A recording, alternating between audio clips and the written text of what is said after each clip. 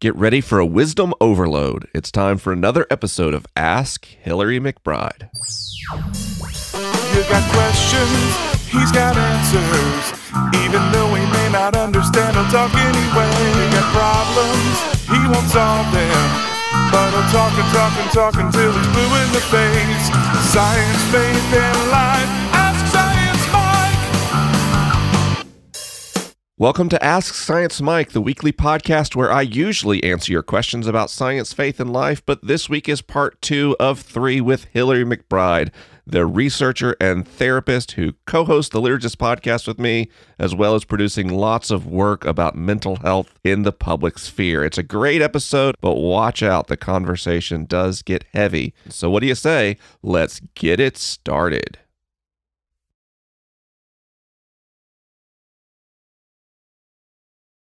Well, in case you missed last week's show, I have great news for you. It's not just me this week. We are with the brilliant and talented Hillary McBride, co-host of Liturgists Podcast, host of Other People's Problems, researcher, PhD candidate, therapist, the amazing, extraordinary Hillary McBride. Hi, everybody. So happy to be with you again today. And Mike, what a dream to get to spend this afternoon recording with you. I'm having so much fun. Confession. Okay, let's hear it. I get achingly lonely recording Ask Science Mike by myself, which sounds weird because I never talk on the Liturgists Podcast because there's people. But what happens to me is it's like I'm either alone and can talk, but I'm lonely, or I'm with other people and I'm happy, but I don't talk. Right. Yeah. It's a real good time. So thanks for this will be fine for everybody here. You do an exceptional job of helping me find space in larger social settings or conversations. And that means a lot to me. It's something I notice and that I really appreciate. So, not only thanks for spending the afternoon with me, but thanks for helping me talk to people. Oh my gosh. It is one of my greatest joys to be friends with you, Mike. So whatever's happening just feels effortless and delightful for me. And I'm glad that it works for you. And everyone enjoy that warm moment because what Ask Hillary is about is people sending in like mental health questions. And we always talk about serious and weighty topics on Ask Science Mike. You send in things you've never told people to me on the internet, and I appreciate that trust. But even in a series on mental health, we've got some questions in this episode that are especially vulnerable. We're going to be talking about issues about self-body image and weight. We're going to be talking about sexual assault. We're going to talk about addiction, and we're going to talk about combat PTSD on this episode. And I just want you to know that this is heavy stuff. So if you're doing something where you could be triggered and that could make you physically unsafe, if you're driving a car or operating machinery, maybe consider listening to this podcast in a more quiet environment where your attention is not divided. And I would also say that if those topics are things that are going to trigger you because of your past experiences, just remember, although I love that you listen to this podcast, if you skip an episode for your mental health, I love that even more. And if you start listening, I just want you to remember that you never have to keep listening to this podcast. You can hit pause whenever you want. I'm happy to wait for minutes or hours. And I'm happy if you don't come back to this episode at all. What I care most about is your mental health, your feeling of safety. So please consider taking care of yourself as you listen to this podcast episode. And if taking care of yourself means not listening or pausing this episode at any moment, please feel the freedom to do so. Well said. Thank you. Oh, and with that, let's talk about our first question this week.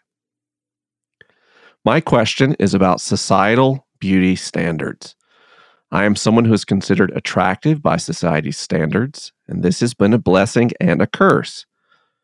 I've been struggling with beauty standards and trying to buck them my whole life. For example, in high school, I cut all my hair off in an attempt to prove my worth was not in how appealing I was to men. But in college, I went through a horrible low after I was sexually assaulted. And in parentheses, it says raped. I had always been someone who saw my worth in my brain and my interests. But after this incident, I began to view myself as only a sexual object.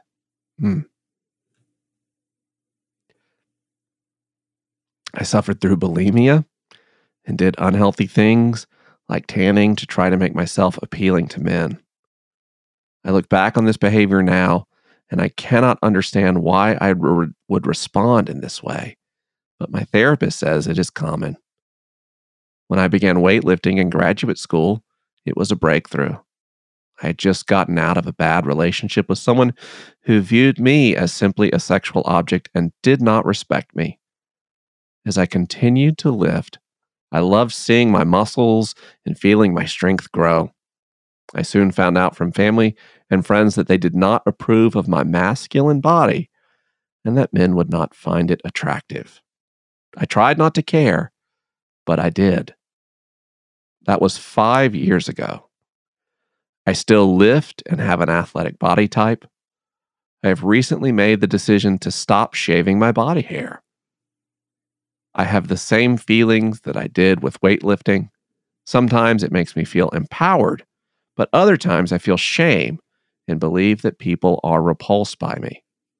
My question is, will I ever be truly free from the shame of not conforming to beauty standards? How can I stop caring and simply love my body? Wow. Oh, I'm so sorry that your precious body was hurt by somebody. I'm so sorry. And it's impossible for me as I'm hearing you read this question, Mike, reading the question, to not hear this person's power, resilience, how much work they've done. I want to say to the person who wrote this, I can see how you have worked so hard to take care of yourself, how you have done so much to show up in your life and for yourself. And I'm sorry that there's pain, but wow, there is a lot of strength and a lot of goodness and a lot of resilience in you. Wow. And I just love the question, right? In light of this context, how do we love our bodies when people say they need to look a certain way or they've been hurt or violated by other people? I think that it's pretty normal to feel a tension when we are raised in a society that tells us to look a certain way, but we also have an understanding that those expectations and stories about bodies aren't helpful, and in fact that they're hurtful. Because we're social creatures, we're so wired to notice and value what the tribe says matters, even if it's hurtful for us. So first, I don't actually want you to beat yourself up for the inner conflict that you feel. And this might sound like it's strange at first here, but I think it's okay if shame is there. I don't think shame is good, but I think that when we have been trained to feel shame, it makes sense that it's there because we're just responding to what is very natural given our context and the messages we've heard. And what I don't want you to do is shame yourself for having the shame. So in saying, the shame is there, and I think that's okay. What I want for you to know is that the shame isn't the only dialogue in your head. And it matters how we respond to it. So here's an example of what I mean. I have this history of having a crippling, life-threatening body shame problem. And at one point in my life, the shame about my body was the only voice that I knew, the only story I knew. But as I was working through the issues that I was struggling with, I started experiencing new ways of thinking about myself, and I learned how to respond to shame. So instead of there being a shame monologue in my head, there was a dialogue between the new story and the shame. And that to me felt like a moment of victory, that it wasn't just the one story anymore, that was a proof that some healing had happened. And if that's where you get, that's beautiful. That means that the shame isn't the only story anymore and it's not winning. And I want to say, as somebody who is really public about my history with an eating disorder and mental health issues, and also as being a therapist, it's important for you to know that I often have body shame thoughts and they pop up, but I don't get freaked out about them. I don't dance with them anymore. They pop up just like any other kind of spontaneous thought that seems strange that I don't really know how to place. And so instead of indulging them and feeling shame about the shame, I steer my attention away from them and just know that whenever we've practiced something a lot and have been praised for practicing it, it's normal for our brain to hang on to that connection for a little while. And it doesn't mean that you are broken or that that's the only story about you. But interestingly, the less we reinforce or join with these specific shame-based thoughts about our body, the less cognitive and emotional real estate they take up. And then what we find over time is that they show up less just in general. But we can also learn how to respond to shame itself by seeing how it has a pattern of coming up in our life and making us feel small, driving us to disconnect from others and ourselves. And we need to know what the antidote is. So when shame comes up, we need to meet it with connection and compassion. If we're with someone we trust, sharing about how painful things are in the moment can be helpful. Now, hear me though, I'm not talking about saying what the shame is telling you and actually just talking poorly about our bodies, but sharing the experience of feeling shame and the sadness we have about that. Second, if nobody's around or no one that we trust, or just because it's a good practice to be in, we can meet ourselves with connection. We can say, and I'll say to you something that I've often said to myself or that I hear other people say, "Hey, honey, I see you. I know how hard you're working. I know how painful it feels to have thoughts that come up that tell you to hate this body. And I'm so sorry it's been so hard for so long. And I'm here with you. I'm never going to leave you. And even if the shame doesn't go away, we can flood this experience of being together with so much love that sometimes it even drowns the shame out." So when we have these moments of shame come up, instead of further beating ourselves up, we turn towards ourselves to acknowledge that it's a shame story and shift into telling the thing that we desperately need to hear, whatever that is. Scholarship in the area of body preoccupation, so this fixation on appearance, can help us understand why it's so hard for us to move beyond stories about body shame. And I got two main ideas I want to say about this. One, that thinking about our bodies can act like intrusive thoughts, like the kind of thoughts that some people get when they're anxious or they have OCD, and learning to treat them as disturbing thoughts that we can actually disregard and we don't need to engage with can be helpful for a lot of people. Just like that random thought that we get when we're in a business meeting that we choose to ignore because it's not helpful in the moment and we know it's unreasonable. We can do that with other intrusive thoughts. And although some of the intrusive thoughts that we have about our body have such a negative valence to them, we can decide in that moment, no, I don't want to do that. I don't want to tell that story. And over time, it starts to prune that line of thinking. Second, body fixation and preoccupation and eating disorders can all be symptoms of restricted agency. So there's a scholar in Toronto, her name is Neva Paran, and her work has been really influential in shaping my ideas about the body and embodiment. And her empirical research has shown that we're more likely to experience body fixation and preoccupation and eating disorders when we experience feelings of powerlessness in our lives. So when our agency has been restricted.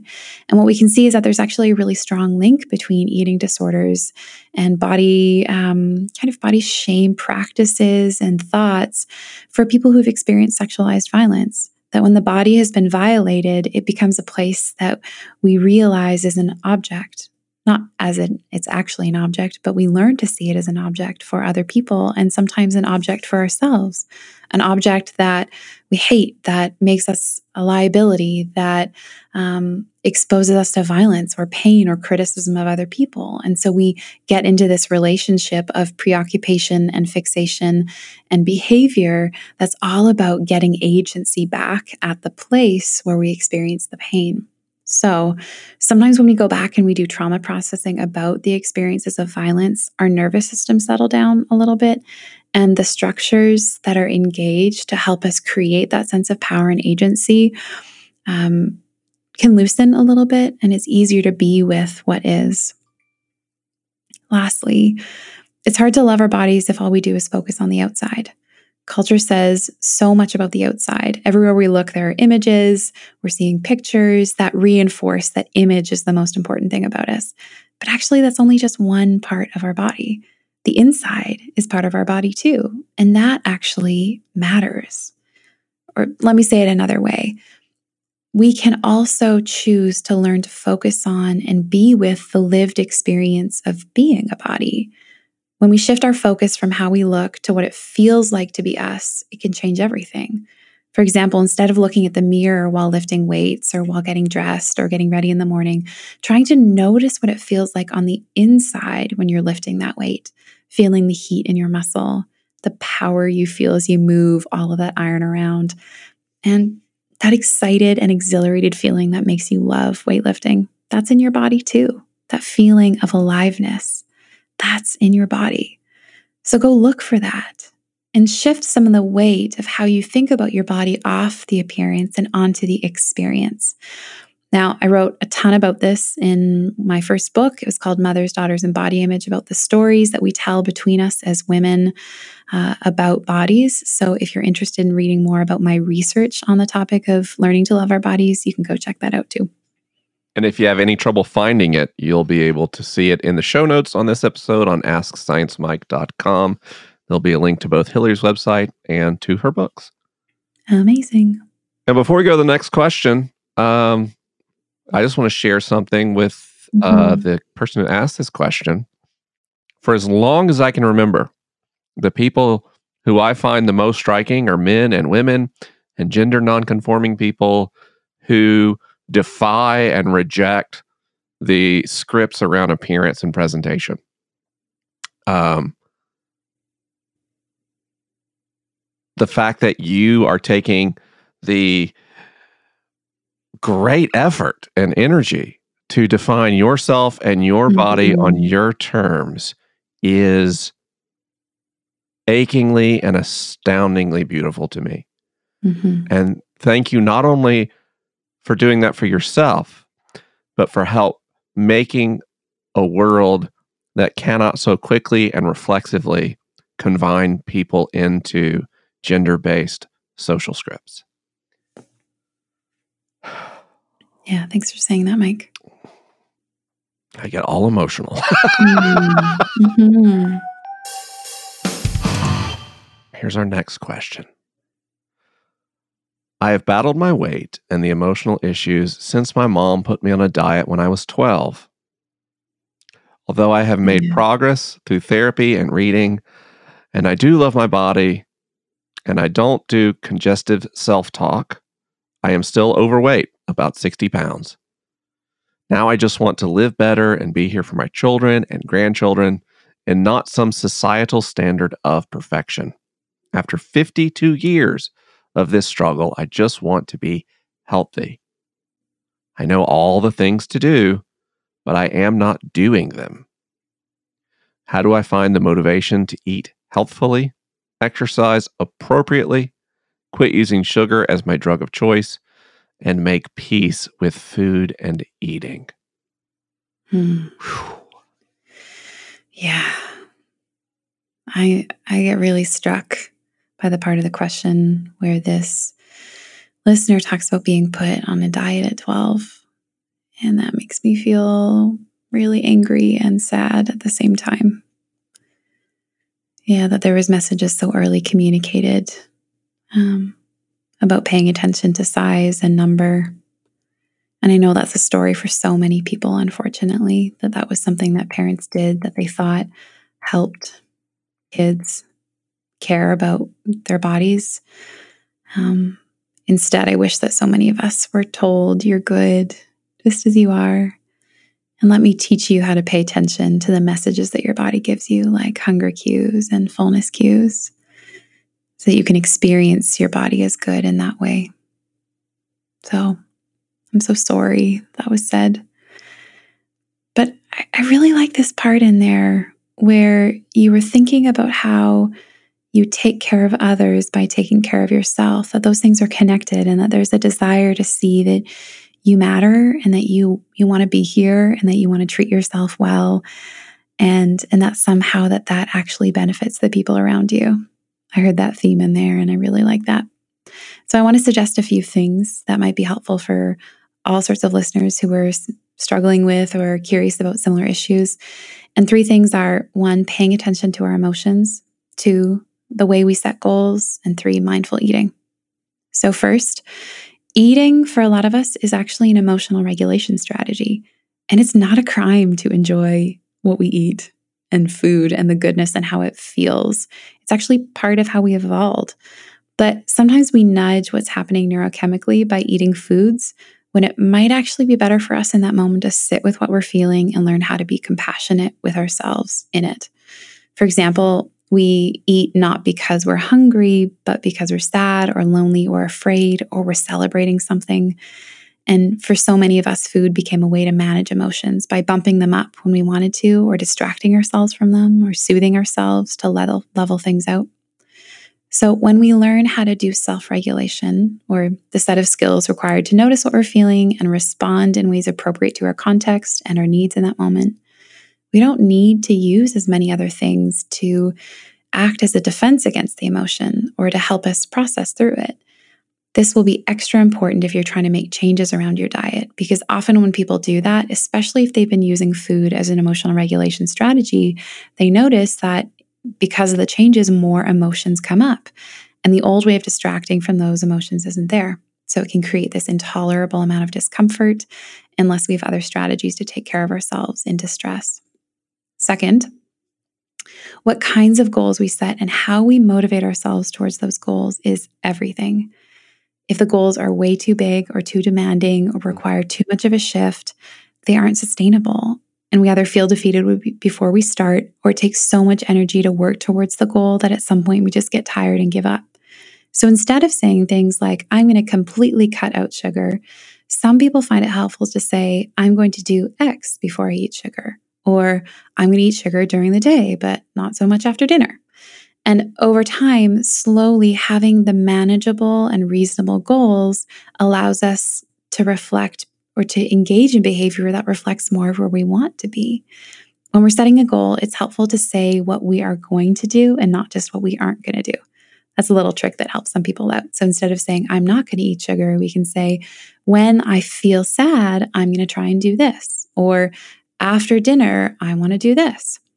And when we're in a pinch and it feels super hard to stick to our goals, in those moments, it can be really important to use kind self-talk, using compassion and encouragement, reminding ourselves of why we're doing something in the first place, but not beating ourselves up just to make it through. And lastly, mindful eating. Mindful eating or intuitive eating is a great practice to get in for any of us. Like in these busy lives that we're leading, it can be extremely counterintuitive to actually sit down and be present with food. But it means eating when we're not distracted as a kind of meditation. Instead of eating in front of the TV or in the car, we eat while sitting in a place that feels calm and without any distractions. That means tasting our food. Sometimes people even pause between bites to savor what they're eating. And then, through all of this, noticing the cues from our organs that tell us, oh yeah, I'm full. It's really hard for us to notice when we're full when we're eating while we're distracted. And we can have the tendency to eat because we're not paying attention, not because we're actually hungry. But I don't actually think that there's anything wrong with feeding ourselves. And I struggle often with the term overweight because people can be a variety of weights and still be healthy.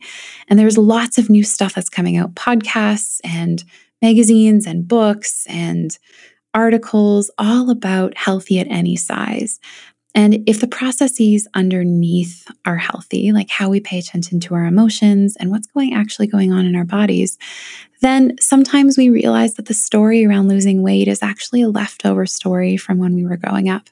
So I want to remind you that we can be healthy at many, many, many sizes, and that there are lots of things that we can do to be healthy, including adding in things into our lives instead of just thinking about what we're going to restrict or what we're going to cut out. But for people who are interested in this question and the answer to this question, you might like books like The Food and Feelings Workbook or any of Janine Roth's work. So When Food is Love, Feeding the Hungry Heart, Women, Food, and God, and anything you can get your hands on about emotional regulation and self-compassion. So that's where I'm going to leave that. Is there anything you wanted to add, Mike? Just a lot of empathy for the questioner. I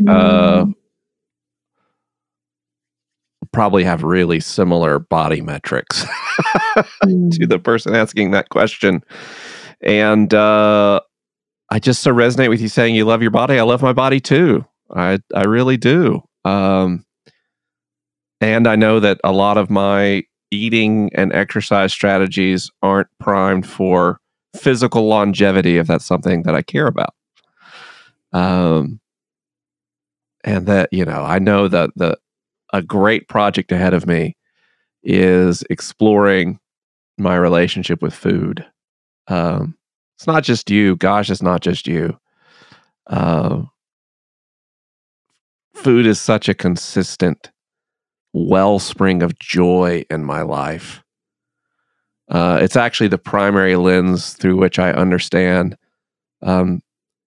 behavior loops around addiction and compulsion in other people. When people talk about sexual addiction or pornography addiction or drug addiction, I have a hard time empathizing or understanding until I think about a pepperoni pizza. And then I go, oh, okay. I get it. I literally can't walk by one.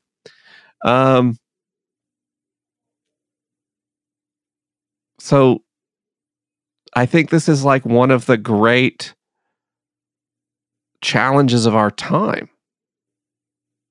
Learning both to accept the body and cast off the shame around the variance in body types and body shapes, and learn to have a healthy relationship with food. And they're presented so often as oppositionally in our culture. But I honestly have had this hope that I've been afraid to say out loud, that the work that I'm doing in therapy and the space I'm giving my feelings and learning to cope with them may in fact help me not run to the kitchen in response to conflict in my life or anxiety about my work, that maybe I'll be able to sit with those on their own without having to run and ask my stomach for help. And it's just really, really intensive work. Yeah. For me, my mom didn't put me on a diet when I came home crying because other kids were mean to me or beat me up. Oh, my mom would get me some cookies and a glass of milk. There would be these little rituals of comfort where my mom would set down a plate of food and then she would kiss me on the head and say she loves me. So of course I go to this place of safety and refuge with food. And as I read your question, I was sad that we have similar challenges with food, but your origin story broke my heart. And parents, if you're listening, please, if you trust me, if you listen to me, don't put your children on diets. Just don't do it. Don't ever put your child on a diet. Model healthy eating as a family together. That's great. But do not put a child on a diet. You have no idea the damage that can cause for years and years and years. I have to put a trigger warning on this episode for myself. That's right. Yeah. Yeah. This question is for Hillary. My name is Clark, and I have quite a bit of addiction problems to help cope with my spiritual trauma and my verbally abusive father. How does an abusive father affect my brain and self? Whew. Yeah. I mean, I'm starting my answer in the way that I have with so many of these. I can hear the pain. And I think your hypothesis is correct, that having abuse in our childhoods affects our brains and ourselves. So I want to talk a little bit more about that, but I'm so sorry. And I'm so glad that you wrote in. And I hope that this helps a little bit. You're asking such a good question, truly, because abuse during our developmental years has this massive impact on our brain development and how we see ourselves. When you're young, because we're mammals and we depend so much on caregivers and touch and closeness for our survival, our relational experiences support the development of our brain structures and the patterns of relating to ourselves and others that govern how we move through the world. So when those relationships or experiences are characterized by anything like fear or neglect, pain, or unsafety, it shapes our brain, both to get used to those things and to respond to them. So we know that for people who experience abuse growing up, especially in the home, that when we look at their brains later in life, that there are a few things that are different than people who have not been through abuse growing up. So for a lot of people, there's a decreased size in the hippocampus, the structure I talked about in the previous episode that's really important for learning and memory. We notice a decrease in the size and thickness of the band of tissue that connects both our hemispheres, so something called the corpus callosum. And the corpus callosum has a really important function for emotion and regulating impulses and arousal, and helping with communication between the right and left hemispheres of our brain. We also see a decreased size in the cerebellum, which means that some people can experience this as having impacted motor skills and coordination, and notably a decrease in the volume of the prefrontal cortex, which Mike talks about lots and is implicated in behavior and balancing emotion and perception. There can also be too much activity or overactivation, we might say, in a structure called the amygdala, which is helpful for activating a fear or anger response and helpful for keeping us safe in stressful and dangerous situations. And we know that cortisol levels are higher, or in some cases too low, which has a lot of impacts on a person's system as well.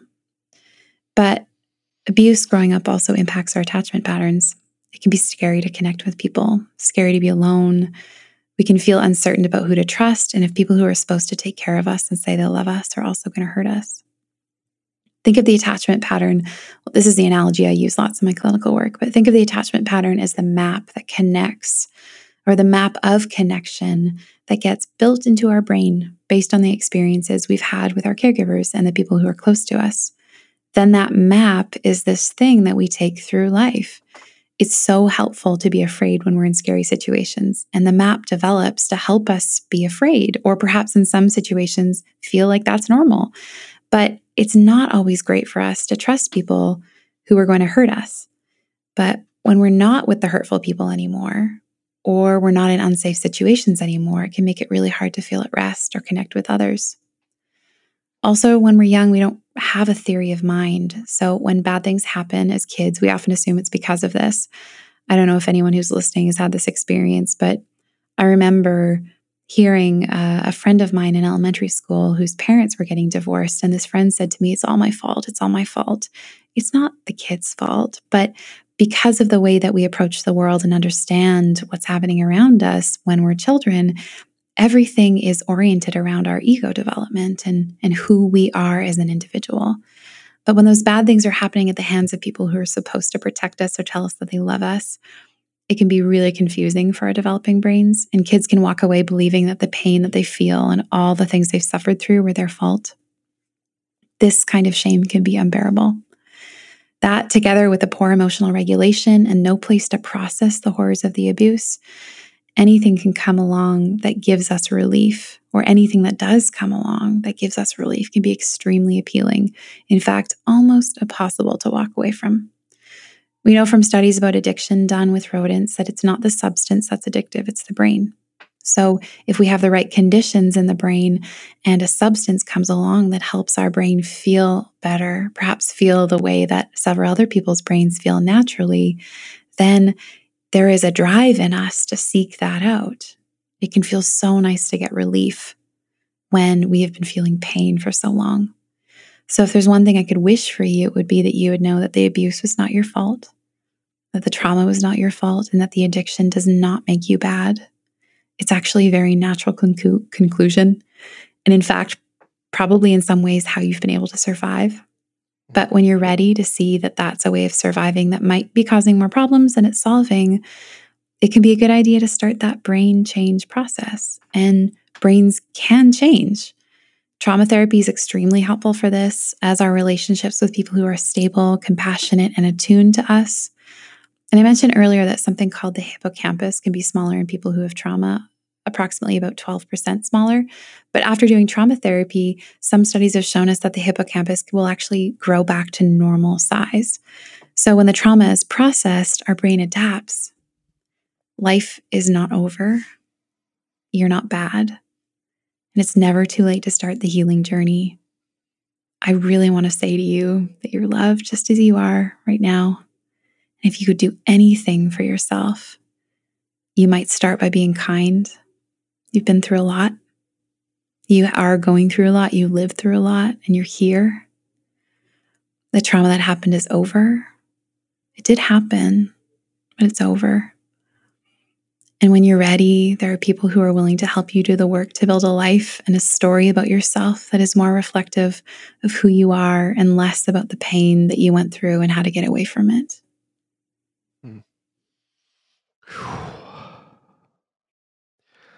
This was a heavy episode. Yeah. Our next question is our last one for this week. My dad was blown up by a bomb during active duty. He lived at great cost. Let me just get that out there. Of course, the science of brain injury is still in infancy, and back then, I doubt they even thought of it aside from bleeding. I've been doing some reading about brain injury and addictive behaviors. My dad is an opioid addict and also a gambling addict. He also lies pretty much about everything, no matter how inconsequential. Although he has wrecked our family time and again, and in so many ways, he continues these behaviors, swearing that he doesn't abuse the drugs or gamble away the money or lie to any of us or verbally abuse my mom. It has escalated severely in the last few years to the point where we're losing him. He's there, but he's not, if you know what I mean. I've tried to find some way to help him, but it seems that everything says that there isn't help for anyone unless they want to be helped. But I'm just not sure he really even does realize he has a problem. I'm just curious if there are any things that we, his family, can do to help him, or if we just need to try and get help to support ourselves instead. Grace tells me to try and understand that this may not be his fault and seek out scientific reasons. But reality sees how he is hurting my mom, my siblings, his grandchildren, and me, and I'm angry. And I don't feel totally in the wrong for that. Thanks for any insight or advice you could give. I know it's a heavy topic. Yeah, it is heavy. And I hear all of the people in relationship with him and how much hurt there must be in so many ways. So I'm so sorry that you're all going through this, watching him, feeling your own pain. Yeah. I can feel the weight and the grief in myself just as I hear your question.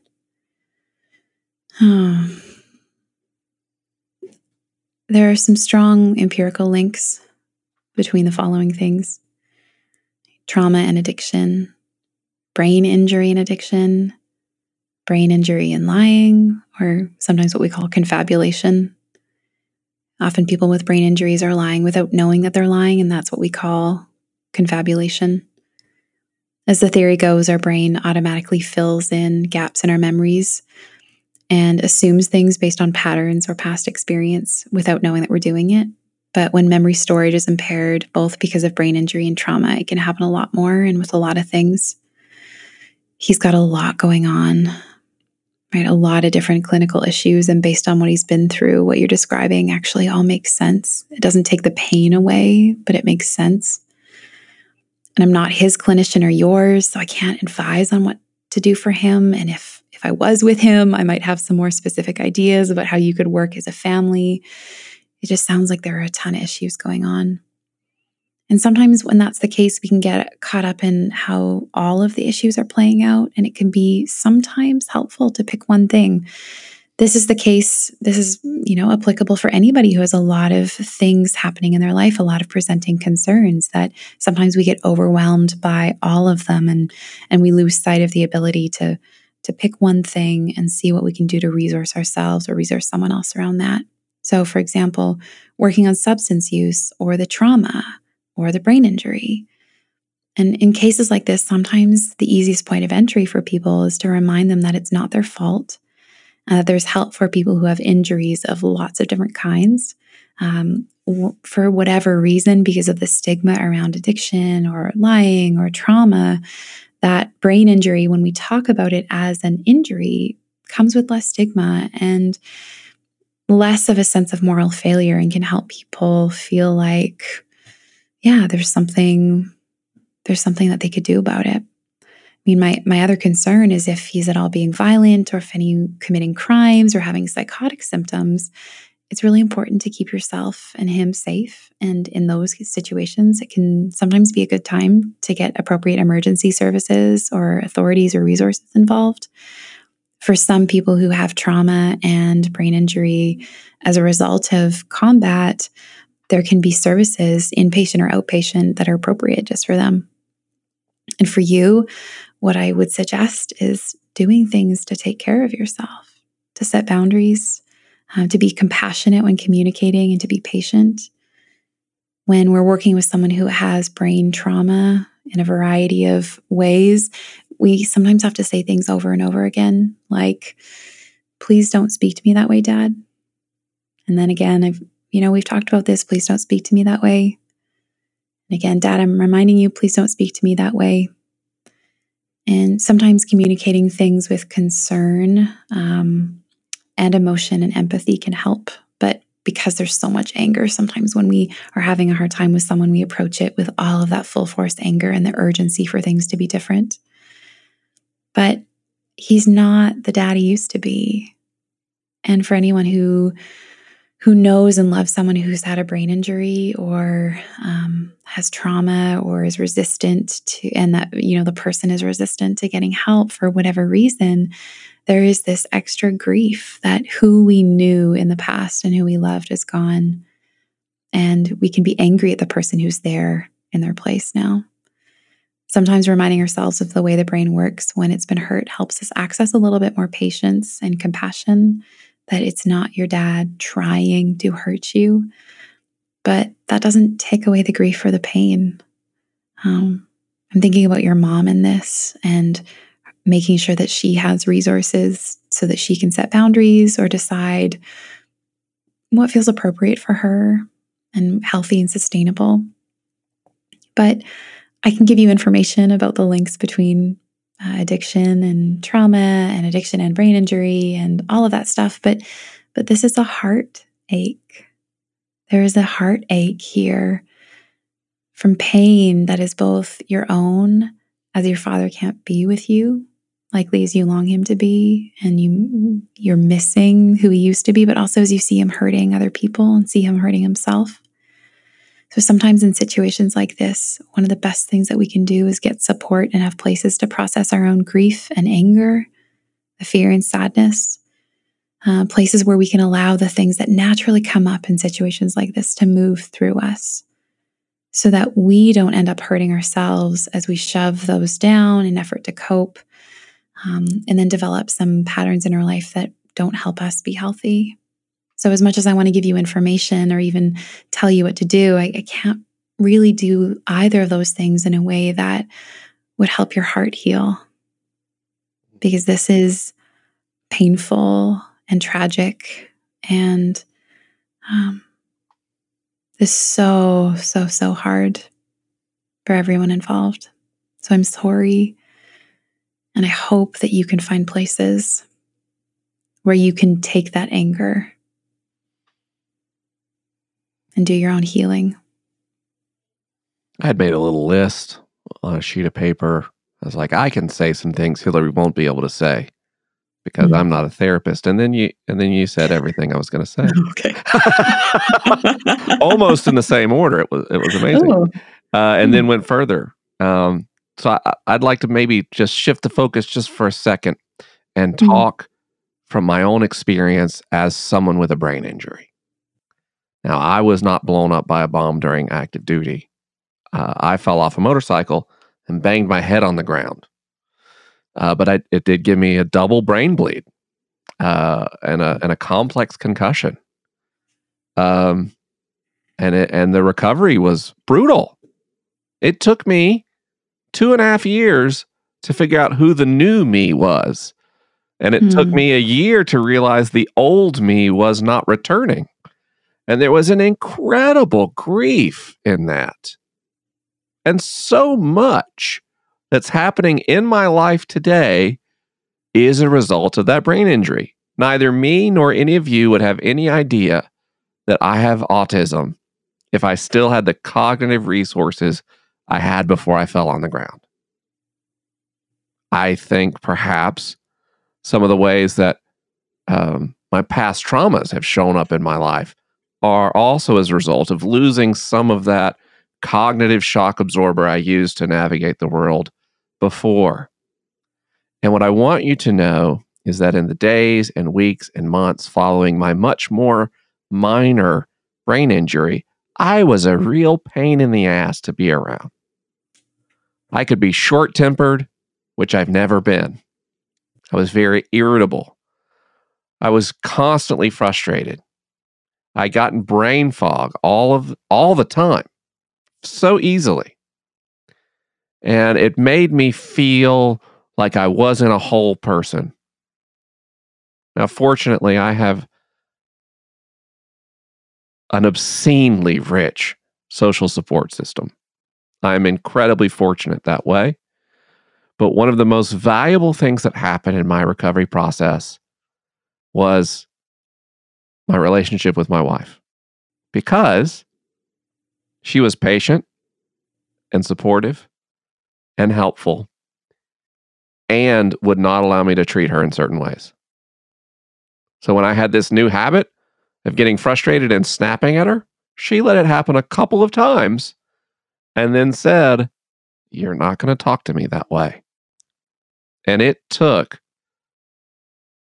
that constant reminding for me to help become a new me and to find the patience I once had before brain injury. It took the reminder of when my behavior was inappropriate because I was no longer able to tell when behaviors were inappropriate. The damage to my brain was primarily in my left prefrontal cortex, where behavior regulation is happening, where executive function is happening, where emotional regulation and integration, if not happen, at least it plays a major role in it. My wife did a great thing by supporting me, but also setting the boundaries of behavior that were acceptable in how I interacted with her. Make sure you take care of yourself. Make space for your anger. Make space for your feelings. There was a moment in your question that almost took my breath away. Are there things that we do to help him, or do we get help to support ourselves? You cannot help him, in my opinion, unless you get the help to be supportive yourself. Someone dealing with brain injury can be cognitively and emotionally exhausting. Because in so many ways, we don't have the capacity to regulate our impulses and our feelings that we once did. And with my relatively minor brain injury, it was a 2 to 3 year arc before I started feeling like a functional and whole person. But I know other people who've had more severe brain injuries who are 6 years or 10 years or 15 years from the injury and still in dramatically reduced capacity. And their lives and their social support and their relationships bear the mark of that. I'm just so glad that you care enough about your father and yourself and your family to raise the question. Yeah. And I just hope that you'd even focus first on getting the support for you. I hear fatigue in your question. I hear a need for rest. And I just want to say that in my completely unprofessional opinion, that maybe loving your dad looks like having the courage to say, I love you, and I also need some space this week. And do what you have to do to be healthy and to be whole. Okay, next week, Hillary will be back with us one more time to answer your questions about mental health and emotional intelligence and healing. And I'm really excited about it. I hope you enjoyed this episode. I hope that you found some healing in the answers to these questions. Even if they don't directly apply to you, I hope that you hear an approach to openness to our feelings that I'm just learning about myself as well. I want to thank Andrew Galucki for his work in pre-production on Ask Science Mike. I want to thank Greg Nordine for producing and editing and basically doing absolutely everything that happens that makes this show sound good. Greg has been a great partner and a faithful friend through this entire show. Of course, Greg also helps us out with the Liturgists Podcast, and I'm telling y'all, none of it would happen without him. And I want to thank, Jeb Bodiford for writing the Ask Science Mike theme song. I still love to hear it every week. And I want to thank all of my patrons on Patreon who help me pay my rent and health insurance. It's really vital. So if Ask Science Mike means something to you, feel free to join them. It's $1 a month, $5 a month. Will make a huge difference in my life and how this show happens. Thanks for listening, and I can't wait to talk with you again next week.